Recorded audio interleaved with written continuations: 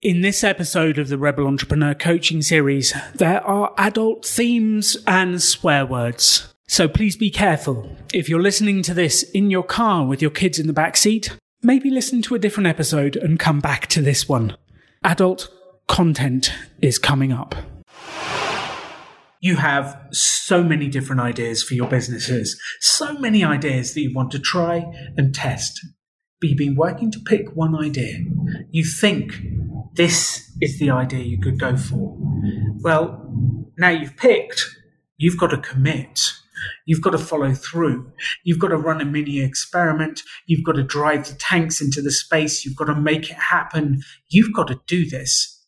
Now, you're not committing for the rest of your life, but you do need to commit that you are going to see through this mini experiment and make it happen. If you've got lots of ideas, if you've been wondering which one to commit to, this is the episode to get you going.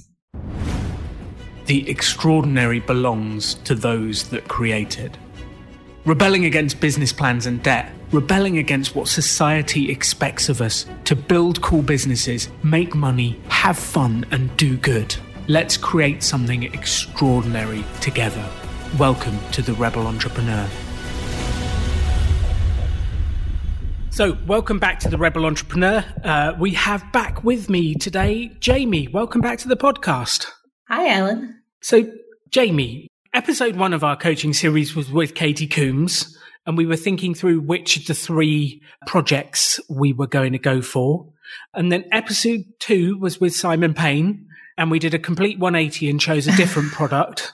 Yes. And we won't tell Katie Coombs that at all. She'll be okay. Yeah. And then we got very excited. We're going to launch a Kickstarter campaign. We're going to sell your first comic. We're going to launch it to the world. We're going to get this done. And you've started to work on that. Tell me where you are. Have we done another 180? What's happened? No, I do promise that I did not do 180. I'm not changing the idea. In fact, like very recently, because I've been binging this podcast about launching a comic on Kickstarter. I don't know if you want me to share it for like the audience. It's called the Comics Launch Podcast. And one of the podcasts I listened to, and there's like almost 200, he was saying, whatever you do, pick and commit. I can't remember what episode it was. I'm very sorry. I was like, oh my God, that's literally the opposite of what I do. I never commit. I love to change my ideas. So even I'm like, okay, I'm doing a comic, doing a Kickstarter comic. We've got this down. But is this the comic that I want to do? Is this the one? Is this the story that's going to define like my first, like I was really going and starting to change again. And I decided, no, I've picked the one. You know, we had talked about like my style. It's cartoony. It's like spooky, cute horror. And the one story I picked is this kind of story that I've had for 10 years. I started in university. So actually it was longer than 10 years ago. And it's just a really short, funny horror comic that kind of like plays with the trope of like a sex worker robot. And I'm like, but if I want to do like more Victorian ghost stories, is this like my fit? Like, it's ridiculous. Like, I need to just create this story. And I do feel, and this is like my artistic side speaking, I do feel sometimes when you create a character or you have a story inside of you, it has to come out and it's going to haunt you till the day you die, until you create that character and put them out into the world. So I do feel that I really must take this girl, my robot sex worker, Mandy 9, and I have to tell her little story and put it out in the world. And I think actually it's a great idea because I was starting to get like, I'm in the dip now of fear and overwhelm. So I'm like researching Kickstarter, how to make the right image, promotion, start my newsletter. And I'm like, oh my God, there's too much. Like, I am paralyzed. There are too many things to do. I have to redo my website. I have to this. And I really just started to get myself super overwhelmed instead of and I'm drawing every day. So I'm working on this. I know that in order to have a good Kickstarter, you don't need to have a finished comic. It's not a requirement, but you need to have at least like 4 or 5 pages finished. So I'm like, oh my God, if I want to launch this, I have to have these pages finished. I can't just have my sketches.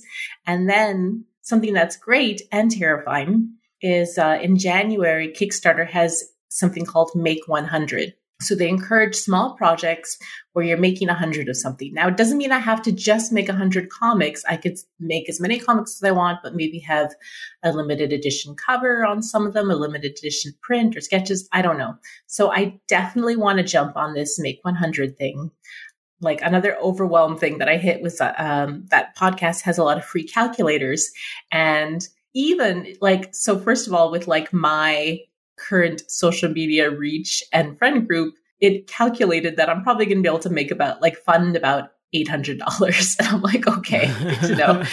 Then I like punched this, like, I'm like, well, what if I go up to 1,000? So even if I go up to like 1,000, I need like over 1,000 eyes to view my 1,000 Kickstarter. what? Like earning eyeballs. $1,000. Yeah, like let's say to earn $1,000, I need at least like 1,200 people to like see the Kickstarter just from like conversion rates and the amount that people pledged and blah, blah. Probably more. Yeah, that's like a low estimate for sure. So like with this project, I am like aware that I'm not making this Kickstarter so like I can quit my job. That's not at all. That's what's happening here. What's happening is I'm creating a project to test out the platform, to put a comic book out in the world, to start to build a fan base around what I do, and to learn all the nooks and crannies and make all the mistakes with a very, very small launch. So I definitely am aware that like, it's cool. Whatever happens, happens. I'm going to put my all into it. But even if it succeeds, I mean, it might just pay the cost of the printing and the shipping. Like this is how that first project usually goes. And that's okay. I am okay with that. I am still just really overwhelmed by all the little things I have to do to get to that point. So that's where I am, Alan. Help. That was a long briefing. I love that. I know. It was like, I can see it with 6 minutes of like me babbling on. So sorry about that. No. This is what happens when you get into a project sometimes is you go, whoa, this is bigger than I thought. So if it's okay, I'll be making some notes. Let's tackle these one at a time. And I think you've mainly dealt with the nervous of having made the right choice. I just had a couple of thoughts to make sure that we're definitely there. Number one is advice my granny actually gave me, but I didn't get. And all she kept repeating to me when I went through a series of jobs in a series of roles when I was younger, she kept just repeating, stick with it, stick with it. And I didn't get it because it's like, Granny, I hated that job. I'm better off out. I don't want to stick with it. But that's not what she was saying. What she was saying was the process of sticking with something makes it happen. You see it through, and the progress and the success comes as you stick through it. And I think so many people dabble in a bit of this and they dabble in a bit of that and they dabble in a bit of this and they never make progress on any of it. And the advice she was giving me is just pick one, stick with it, see it through and make it happen. And it's actually great advice because every project gets tough at a certain point. And I think if we go into the project knowing it's going to get tough at some stage, we just got to stick through it, get it done, make it happen. And it's a finite project as well. So the second point I wanted to make was you're not committing forever. It's not like you're making a decision that this is the one comic book you're going to write for the rest of your life. This is just the first project and you're young. You have a huge amount of time to do many projects. So like we just pick one, we make it happen, and it's not a forever decision, but we are going to stick to it for this one test. And then the final thought about this bit is there's actually no right answer, Jamie. And this is part of the problem in entrepreneurship is that there's just no right answer. Like either option will work, any option will happen. And I think this is where people get confused is they've got 3 or 4 options in front of them and they go, well, I don't know which one to do. And it doesn't matter. Like it doesn't make any difference. We just pick one that we're most excited about at the time. We'll do it. We'll see if it works. And then we can always do a second one later. Yeah. So like, how do those fit in with your thoughts about have you made the right choice? Yeah. So many thoughts. I really like what you said about there's no right answer. That's actually very liberating and it helps the stress sort of go away. It's like, it doesn't matter what decision you make because if there's no right answer, there's also no wrong answer. Exactly. So just fucking do it and it'll be fine. Another thing you said was, this comic is not the one you're going to make for the rest of your life. And I do think that part of me, I do think it is actually. No, I think a huge part of me, and I'm going to say this for like perhaps all of my artistic endeavors, there's a fear that once I pick and commit, then that's it. Then I've decided on my genre, I've decided on my style, I've decided on my audience, and I have to just see it through until I die. And so I've never really committed because of that sort of fear that I might pick the wrong thing. Random tangent. Robert De Niro. What films was Robert De Niro famous for when he was in his early career? In his early career, there's like that one where he's a rebel. I forget what it's called. So you're saying... He did rebel movies. He did a lot of gangster movies. He did a lot of very gritty, very violent, tough guy type movies. What's he been doing for the last decade? I'm not actually sure what he's been doing, but I'm going to say something more highbrow. No, actually, he's been doing comedy. He's been doing very lowbrow comedy. He did a rom-com I absolutely loved, but a completely different genre. My second example, you can tell who I like as actors. Arnold Schwarzenegger, what did he do when in his early career? Well, he did action movies and one of my favorite films, Predator. Yes, did some amazing action movies. And then he moved to Kindergarten Cop. Do you remember Kindergarten Cop? Yes, sadly I do, yes. No, it's actually I love that movie. It's ridiculous, but it was great. But he moved to comedy. And there's so many people that become successful in one genre and that then opens up other genres to them. But if you never become successful in one genre, the other doors don't open up. This is true. So I guess I'm not quite comparing you to Arnold Schwarzenegger, but I think you should just pick one and we can always change later. Well, just on that note, I do work out a lot and I am a power lifter. So you can continue to compare me to Arnold Schwarzenegger. I think that's just fine. Excellent. So there's the picking the one. And I think once you made that decision and you go, okay, it's Mandy 9, that's the comic, that's what I'm going to do. And I'm committing to get one comic book out on the Kickstarter and I'm committing to doing this first experiment. That's it. I'm going to stick with it. I'm going to see it through. That's the one. Then comes the implementation, which is the bit where I think you've listened to 200 episodes of a podcast and you're feeling slightly overwhelmed. Yeah, I would say maybe like 90 of them, but yeah. That's still quite impressive.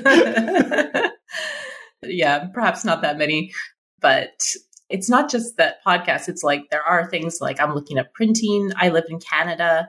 Most of my audience will probably be my friends and family for this first one. So I'll probably do a small print run and ship from Canada. But then I'm like, oh my God, what if people from the States order and I have to ship to the States? Should I print? I'm just now I'm in the logistical like nightmare hell where, there's all these little pieces and I'm kind of just like, yeah, this is where I am right now. There's lots of resources, maybe too many. And I know what I need to know, but there's just too much. Where do I stop? When do I know I've got enough information to move forward? Well, I can tell you the answer to that. You have. The amount of research you've done, I think what becomes overwhelming is when you listen to a lot of these podcasts, they start talking about it turning into the big business. Then you're producing lots of comics and you're shipping globally and you're doing this and you're doing that. I think take the pressure off. This is your first experiment and we set a target of we're going to sell, I don't know, whatever the target is. We want to sell 200 comics or 300 comics. That's what we want to do. We want to sell 300 copies of this comic. That's the target. That's it. And I think there might, like a large percentage of the comic book reading world is in America. That's just a fact of life that a lot of the comic book readers live over there. Like as the first experiment, if we have 200 and you've got to mail 50 of them to America, like we'll figure it out. And we might not make any money this time, but we'll figure it out. We'll have a load of fans. We'll have your comic out in the world and we'll know what to do the second time. We just have to make it happen. And I think the desire to make it perfect is what then makes us overwhelmed with the whole project. Yeah. And I didn't think I was a perfectionist, but my therapist this year helped me realize that I am a perfectionist. Because you think, oh, well, like sometimes I have dishes in the sink. I'm not a perfectionist. But with my creative projects, yeah, it's not that and if you look at my style, which, people might look at my style and be like, oh, but it's kind of like cartoony and like the hands look kind of weird. So it's not like I'm beating myself up constantly, but I guess when it comes to actually launching and doing the bigger thing, not just doodling around, yeah, I guess I am a perfectionist because I keep thinking, well, I have to keep working on my style, working on my art, working on, my social media presence. So yeah, there is some level of perfectionism that is holding me back.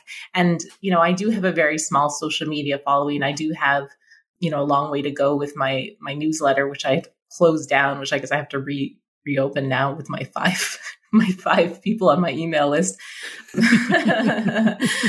which none of them are my mom. So I'll have 6, but when I open that up again, it's pretty I'm exciting. Impressed.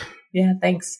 So, okay. What are some maybe metrics that we can make that we can shoot towards? 300 comics seems, and I know you're just throwing out numbers, but even let's say I do with the 100 comics, even that, to say you have to sell 100 comics or, you are a big failure. I think that even is quite too lofty, and that we should look at... I think you added something to my sentence there, Jamie, because I don't remember ever saying, if you don't sell 100, you're a failure. Does that sound like something that I would say to you? Definitely not.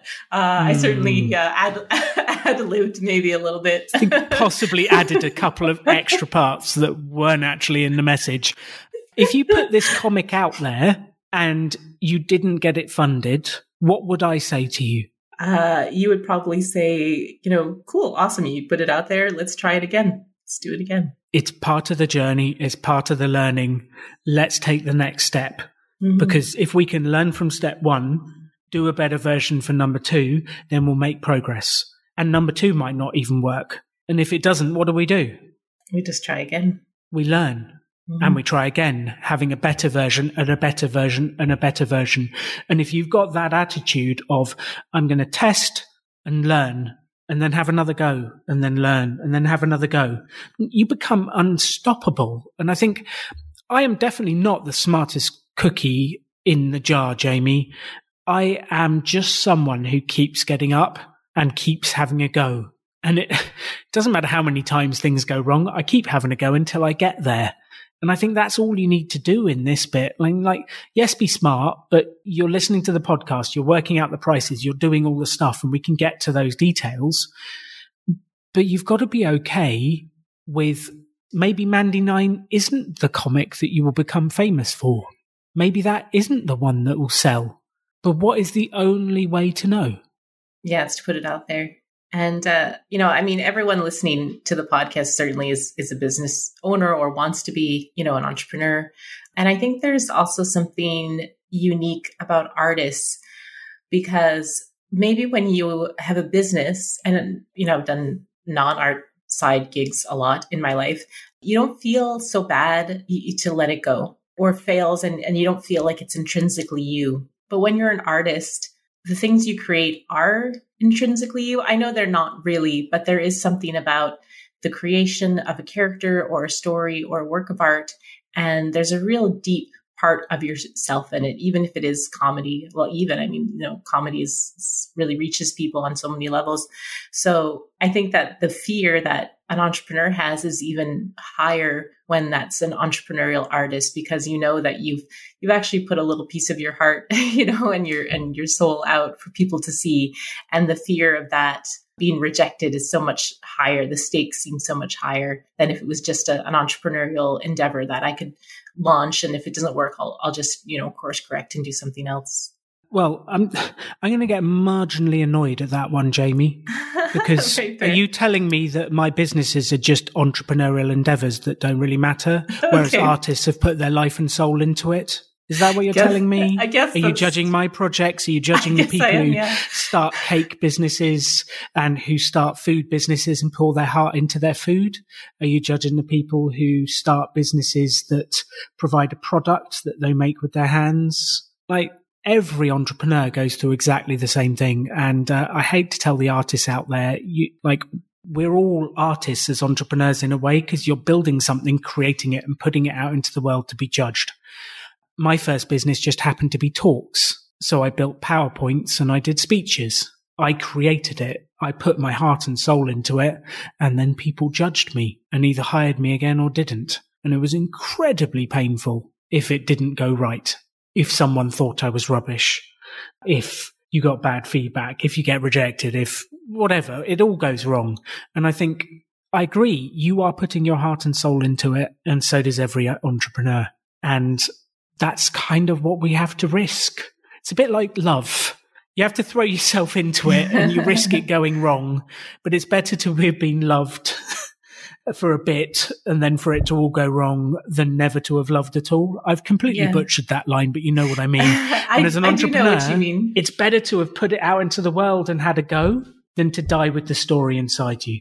Yeah, it's interesting. Well, first of all, sorry, entrepreneurs, you're right. My mistake. You put me in my place there, Alan. Got it. I guess I'm just saying we feel your pain.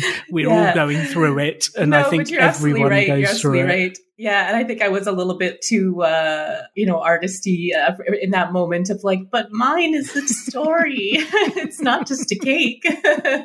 Whereas like at the same time, like there's these cake businesses and then there's artistic cake businesses. Like who the fuck am I to be judging anyone? So yeah, so fair. And I am, it's funny what you say about love, because in my personal relationships, like I have very deep friendships, and a big part of that is because I put myself out there and kind of allow myself to get hurt. Yes. I have a lot of vulnerability when it comes to my personal, social, emotional relationships. And I know that not everyone is into like my super deep talk where I'll be, talking about depression and anxiety and things very openly. But I'm okay with that rejection because I know that it made deeper relationships. So why am I scared to go deep with my business or my art? Why is that the thing that's holding me back? Because there's even a fear, like even like people, friends of mine and people who I know in real life are very supportive of my art. People I'm super surprised, I'm like, oh, wow, this person is liking all my posts and I hadn't talked to them in years. And part of me is still scared to like share this, that I'm putting a Kickstarter. Like there's a shame of like, oh, people are going to judge me for thinking I'm so fucking great. I think everyone has this feeling when they're putting a podcast out there. They're like, who am I to speak about this subject? They're launching a business. Who am I to say I make the best cookies? Who am I to do this? Who am I to do that? And I think that it's a perfectly natural feeling to have, and one that just needs letting go of, because it's going to stop you from making progress, and it's going to stop you from doing cool things and being able to live the life of your dreams.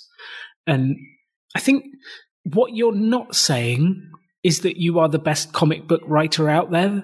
What you are saying is that you have a story and a style and you'd like to share it with the world and make a difference. And that's a very different thing. So just saying it's my thing. I'm putting it out there. Take it, leave it. I am happy because I'm doing what I want to do. That's the way to approach it. You're not saying you're the best. You're not saying you're the number one comic in the world. You're just saying, I've created something cool that I think will entertain, inspire, and add value to your world. Yeah. And, when earlier you were like, and you're young and blah, blah, blah. And you're like, I'm not super young. And then, I look great for my age, but there is that feeling of, oh my God, I have so many stories in me that I want to create and put out in the world, even if they don't make a penny, hopefully they will. I would love to be a full-time artist, but there's so many stories I want to create. And if I don't start putting them out, I will die having never made stories and never put them out. And that's super tragic to me. It's actually like really sad, that thought of dying, having not created and put these things in the world. And the only thing stopping me is myself. I am 100% my own worst enemy. Nobody has told me that I'm not good enough. Just me. Isn't it interesting? And there's so many studies about the number one regret of the dying, and it's about living a life true unto yourself. And you wish you'd just done these things And so many people die with those regrets inside them. So let's not do that. Let's launch. Let's get it out there. Let's just do it. And yeah, we'll pick one. And, if number one doesn't work, we'll tell another story and another story and another story. And in this process of telling stories and getting them out into the world, you'll find one that catches hold, that makes a difference, and will grow a business. And I think you're doing it from the right place. You're doing it from the place of these stories are to be told. My product has to get out into the world, and you've got a job and you're safe, and we can do this on the side until it takes off. So there's very little risk. I think if you were going all in and printing 1,000 copies yourself and putting your life savings into it, I'd have a different view. But there's very little risk when you're doing a Kickstarter campaign. There's your time and your energy. And if it goes wrong, we don't make any money, but we've learned something. And doing business like that, I wholeheartedly say, let's go full in, see what happens, and let's see if we can make our dreams come true. I'm in. Let's do this. Okay. This is not how I expected the first half of this episode to start. I'd actually written out a little script for myself about the Kickstarter campaign. What are we going to sell? Who are we going to sell to? What's in it for them? And some different bits. But actually, if one doesn't get one's entrepreneurial mindset straight at the start of the project, it can be a self-sabotaging thing. So it's really important to work through all of the internal objections that different parts of you have as to whether you should do all this or not. Let's get the internal committee straight and all lined up and firing on one direction. And if we can do that, we're all pulling in the same direction. When I say we're all pulling in the same direction, you are one person, but you know what I mean. There's lots of bits of us that pull in different directions. If we're all going in the same direction, it is amazing the progress we can make. Absolutely phenomenal, the progress we can make. Yeah. And we had talked about mindset a bit as one of my biggest challenges. And like last week, I was finishing some commissions for clients and they were just like, I was looking at them. I'm like, man, I'm really good. These are really nice. And now that I'm working on my own project for myself, that like this morning, I just had this real dip in that motivation of like, oh God, like, is it really good? I don't know. Like, so starting on the motivational foot, being able to talk openly about those fears, I really needed that before I could go into planning. I think if I hadn't said it and we had just gone into planning, I would have been like, this is a terrible, I lied to Alan and also like, I still have all these fears. So it's good. And to remember that, you just do it. It's okay. Like, even if something happens with the day job, like it doesn't matter. Like, we're not trying to win the lottery of life right now. We're just trying to create and set a path for creation and making and moving towards something. So I just want to keep moving forward right now. I love that. So are we ready to commit to Mandy 9 is the first test of our Kickstarter plan? Yes, that is absolutely what I'm committing to. Perfect. So I think we have two separate tracks.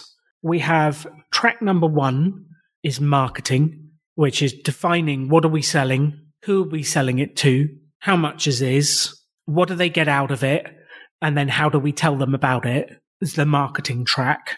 And then there's the sort of operations and logistics. I don't know what a better term to call it, but there's the how many pages is the comic? Where are we getting it printed? How will it be delivered? And what cost will it be to us so that we can inform the price on the other side? Because we don't really want to make a loss on our first Kickstarter campaign.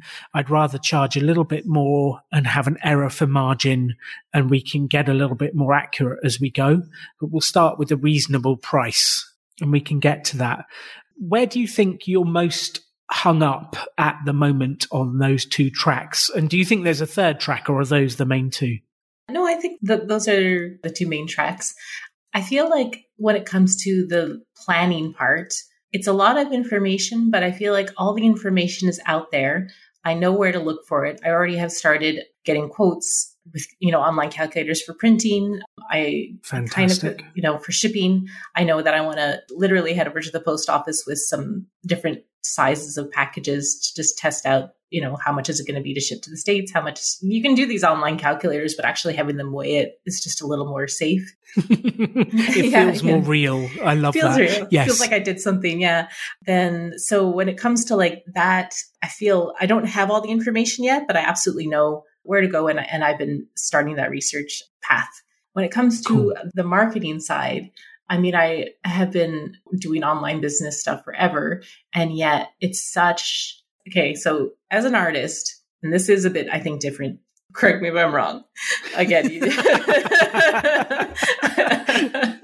I think this is different than other entrepreneurs. So when you're, let's go back to cakes, like you tend to be solving a problem when you're an entrepreneur. So even like a baker, even if it's fancy cakes, their problem is like, hey, wedding cakes are boring. I'm going to make them awesome. That's the problem that I'm solving. Or people need cakes for weddings and I'm giving them, like there's a problem that you're solving.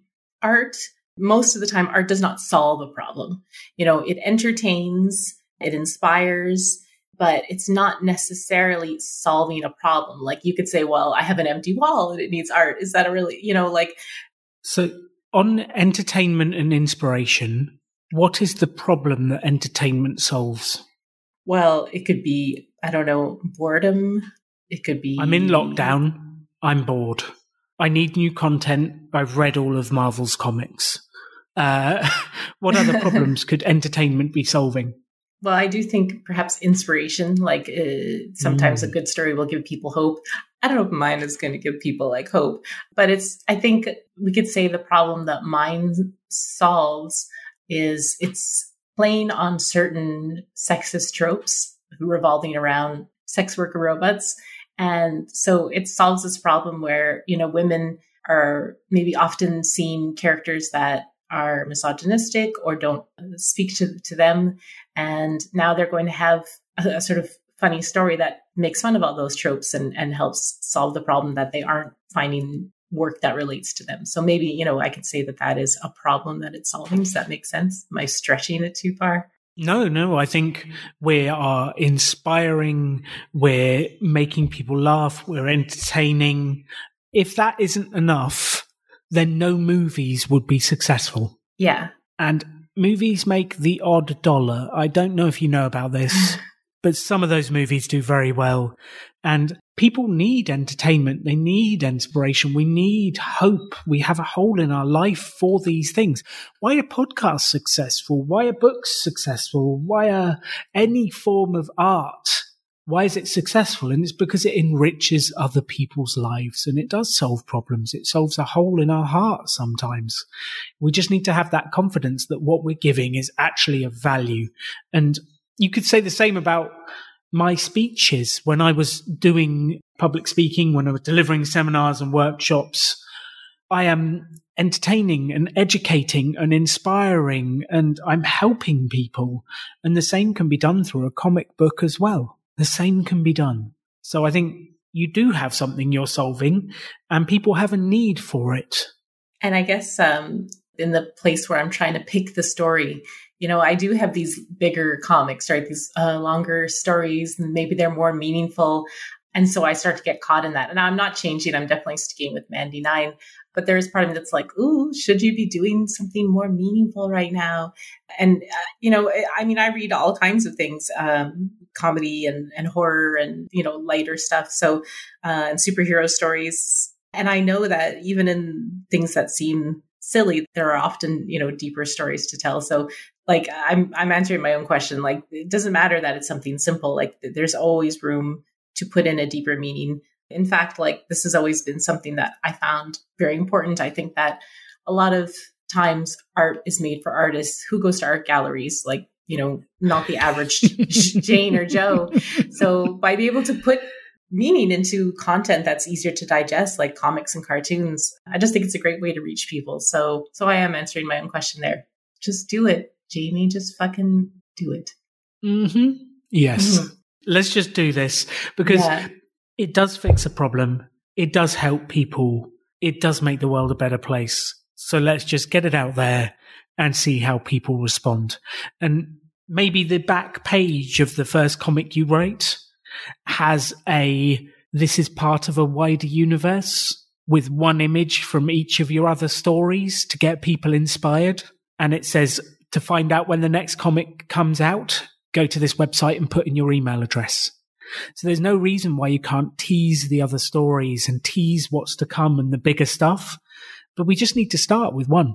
Yeah. And my long tangent about meaning and life in the universe and everything was all related to marketing. I swear it was about that idea that, because other, entrepreneurs can say, I'm solving a problem. So that's how I'll find people. I'll find people by going to where people need cakes and pitching my cake to them. So as an artist, need cakes. Yeah, because there's a whole group of people who need cakes. Yeah, I mean, when weddings can happen again, when the world opens up, assuming it ever does. So, and as an artist, it's like, I definitely want to offer something to people. I don't want to just be this artist where I'm like, oh, look at the pretty things I drew. Like, I do feel this constant need and want to bring joy to others, to help them in their lives, to give people hope. And I'm trying to figure out how to reach people, how to market that. Like, it's huge. Now we're like, this is another podcast episode all alone. And I read a lot about art marketing, but I always feel like it's always so high level. And for me, like a lot of artists who are tactile, they can do a lot of videos of them working in the studio and what their studio looks like. And like my studio was like this desk with a bunch of dolls on it and my nail polish. It's like I do digital work. Like, it's not super exciting unless people want to see what colored nail polish I'm going to, do after this interview. I'm going to, Jamie, you do digital art. You can literally create images of anything. How is that not super exciting? It's just like, sometimes people like to see the behind the scenes of what an artist does. And like for me as a digital artist, I find that my behind the scenes is not so romantic as, an oil painter who's got, their studio. So let's focus on what we can do, because like we can always look at every other industry out there and focus on, well, they do that better than me. Or we can go, what can I do that is inspiring and what can I make happen? And we just need to focus on what you can do. And maybe in the future, you'll have a beautiful studio with a board and, attractive models for you to paint lying around. It'll make beautiful images. Who knows? Maybe in the future. But for now, we've got to focus on what we can do. So let's break this down. Number one is, who are we going to sell to? And I'm going to go super practical, because you're right, marketing tends to be very lofty. So let's go super practical. So number one is who. The way I like to do this is, how can I find these people? And one of the best ways to do that is, what else are they interested in? So the example is, if they read this comic book, they'll be interested in my comic book. If they watch this movie, if they're fans of X movie, they'll probably like my comic book. If they like X podcast or X show or music, if they like this music, they'll probably like my comic book. So give me a movie, an artist, give me something that if they like X, they'll probably like your comic book. So definitely anyone who loves Heavy Metal Magazine. And if your audience knows what it is, then I don't have to explain it. But if they have no idea, no, it is not about music. It's a comic, kind of anthology, monthly comic that started in France, I believe, because it was called Metal Hurlant when it first came out. And it's like just a mix of sci-fi, horror, fantasy, but they're usually like really sexy female characters. They're very campy. They're more adult oriented. So that is like where my style, like I definitely shouldn't have been reading those at the young age I was, but you sneak through your dad's books and there you go. So it is the world's greatest illustrated magazine. They've gone big on their marketing. It's a pulp magazine. Weird Tales began publishing in 1923 and is still publishing it, albeit sporadically to this day. And they're out there. So I found them online. If we know that's our kind of audience, how are we going to find people who like that? How can we find them? Do you mean in the like, oh, well, I'll see who's following them on Twitter and then follow them, like in that like super basic way? Or do you mean on like a larger scale? Marketing is a lot simpler than people think it is. So if we click on Heavy Metal Magazine's Twitter account, they have 29,700 followers. There's your audience. Yeah. And so there's this other thing too, though, is that although so I grew up on horror movies, Heavy Metal magazine, other things I probably shouldn't have read at such a young age. But I'm also a feminist, and this is like the weird thing. So the people who are into that and into, let's say, I also think people who grew up on the weird MTV cartoons of like the aughts, I think you guys call them, the 2000s. I think they would resonate with my work. They're also usually boys or men. And I really am trying to focus on weirdo girls like me who did like this stuff, but also had like the rational mind to say, oh, some of this stuff's a little sexist. Like, can we do better? So, and I do know, like, I'll say, last year I participated in Women in Horror Month on social media. So there is an online magazine pitching a lot of like daily prompts for people to share something about women in horror. And I started drawing daily women in horror prompts. So I'd either do a horror movie or a director. That was a woman. And I got a lot of fans and followers for that. And I think when I really think about it, maybe I should be leaning back towards something like that. Like, I think women in horror would still like what I'm doing. Like, even though perhaps there's a larger audience of male readers who would like it, I do kind of want to focus more on women who are into this weird stuff too. Even if the audience is smaller, I don't know. I feel like we could, it's what I want to focus on. I'm that audience, so I know exactly what we're looking for. And maybe that's even better, just to niche down even deeper and to say it's not just people who like heavy metal, it's like women who like Heavy Metal magazine. So that's perfect. So we've got a super niche there. I think like that's the niche we should aim for. But the thing with marketing is aim for a niche, but don't turn anyone away. Oh, yeah. I mean, so if you get a bunch of guys come to you because you aim for that niche and they want to buy your comic, let's not send them away, but we can niche market and target those people. So if we look at this Heavy Metal magazine and we can look for all of the followers that fit that target demographic that you want to chase, and we can message them. That's it. It's not, it's not rocket science, this stuff. But how do you message them without being super weird and spammy? Okay, so I've clicked on Heavy Metal magazine's followers. Number 1 is Danielle Tutt, OK comic worker, comic hoarder, horror fan, history buff, a bit antisocial, etc., etc. She looks fun. So you've got this lady on here who we know loves comics. What do you think we'd do with her? Yeah, she sounds great. Can you tell if she's single? I haven't looked that far down her thread yet, but I could send her a message for you. Yeah, please. What do you think we do with her, though? We found a lady. We found someone online who loves what you're doing. We've got her here. Well, I'd follow her. That would be the first thing I would. Okay, so we follow her, and what happens? Then I'll check out her tweet. I guess she'll get a notification that I followed her. Yes, and your average person, when they get that a notification, what do? They look at your profile. Who's this weirdo following me? Sometimes. Like, I would have said your average person doesn't even look back at the profile, but sometimes they do. Sometimes they look back. But just following a bunch of people, is that enough? I'm going to say no, definitely not. Ooh. So what should we do? Well, I should check out her tweets and maybe comment on them, start engaging with her. Yeah, we can send her a message. So her last message 4 minutes ago says, it seems like another lockdown might be on the horizon, so I figured I'd share a few graphic novels that helped me get through the first 2. What could you do with that message? I could comment if I've read them. I could give her some graphic novels that I've been reading during the lockdown. Yes, and you could make friends. And if you do that and you make friends, what will she probably do? Follow me back. Yeah, look at your profile, follow you back.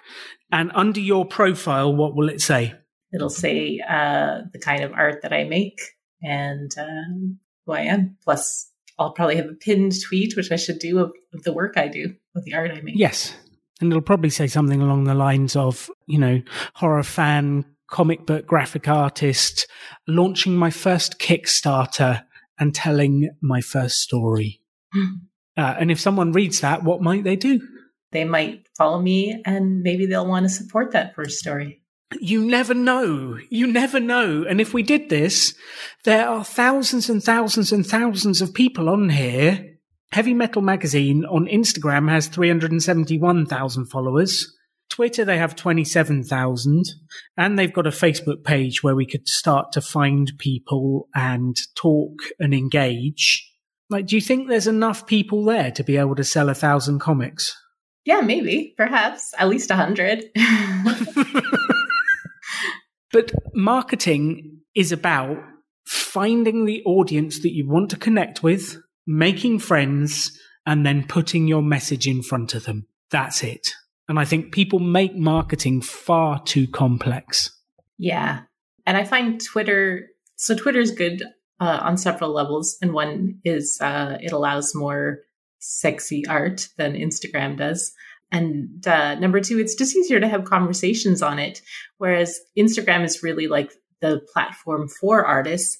But it's there's commenting, there's all these things. It's harder to have those conversations sometimes. I find on Instagram, it's just, I don't know. I just find Twitter is easier. But I definitely know that Instagram is where I'd like to be building the audience because as, someone who consumes art, it is a great platform to do that. It's a fun platform to do that. And it's kind of the way to go now. And I know so that on Instagram recently, it's kind of come out that you have to use Reels, Instagram Reels to get more engagement. And again, that's where I'm like, but I'm a digital artist. Like, what am I going to do on Instagram Reels? They're not an uploaded video. It's like a live video. Like, do I start just talking about my art? Like, do I start show my face and start like, do people care? I don't know. But I think this is the bit, is it doesn't have to be perfect. We don't have to do every social media trick that all of these experts out there say.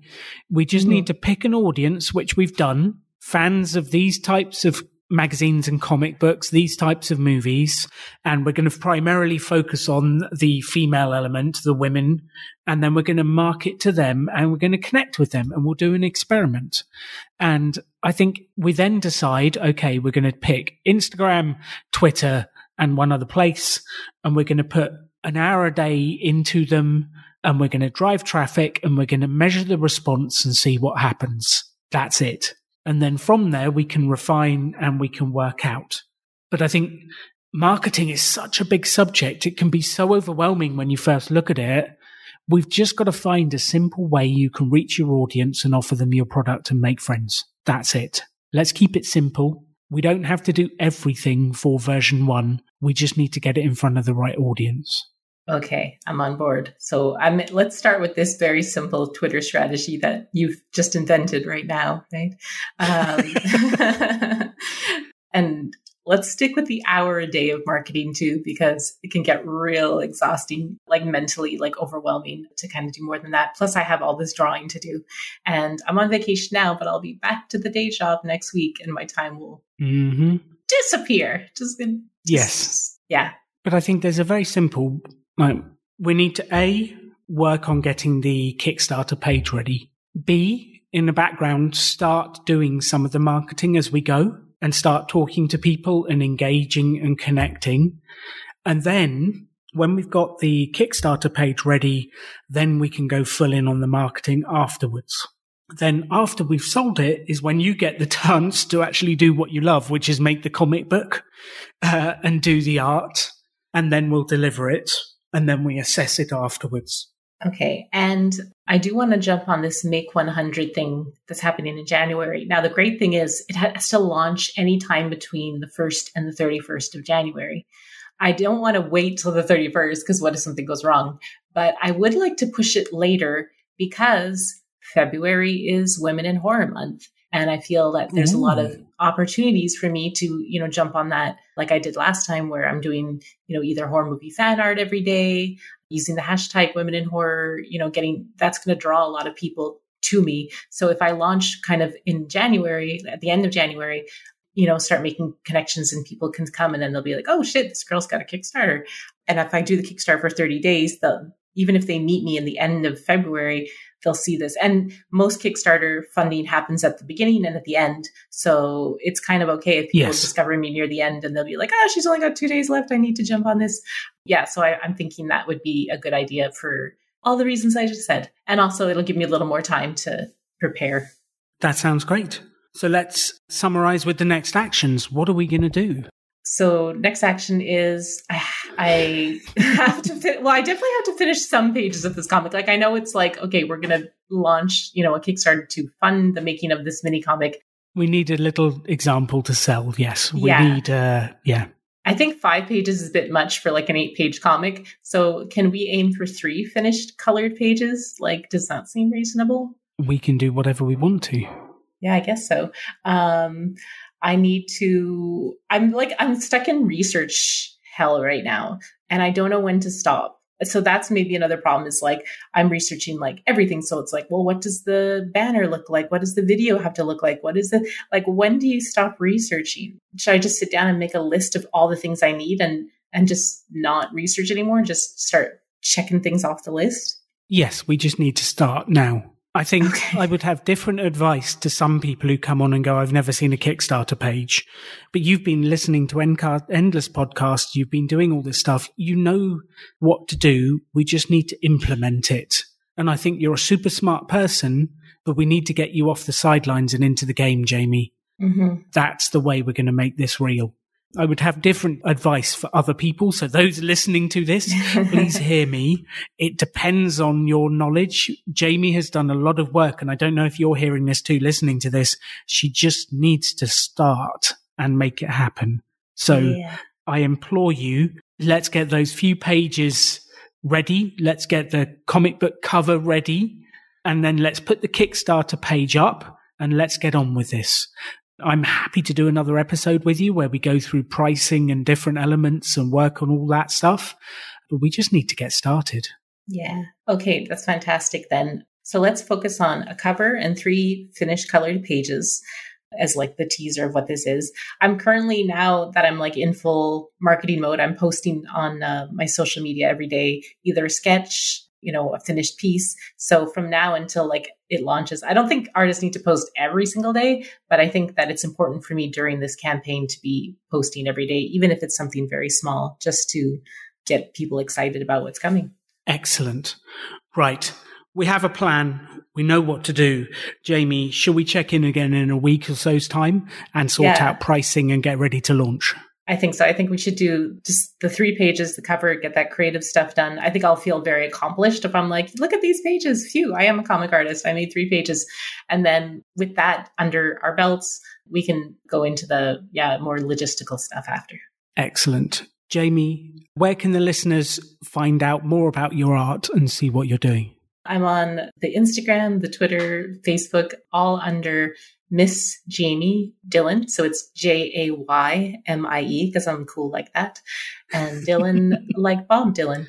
So Miss Jamie Dillon on all the socials, and come say hi. Let's talk about comics and stuff. Yeah, check out Jamie's art, have a look, and then tune into the next episode where we're going to look at what do we need to actually get the Kickstarter online and going. Thank you for listening to The Rebel Entrepreneur.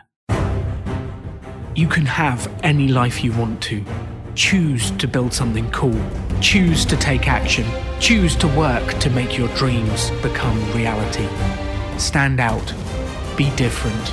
Be yourself. Be a rebel entrepreneur.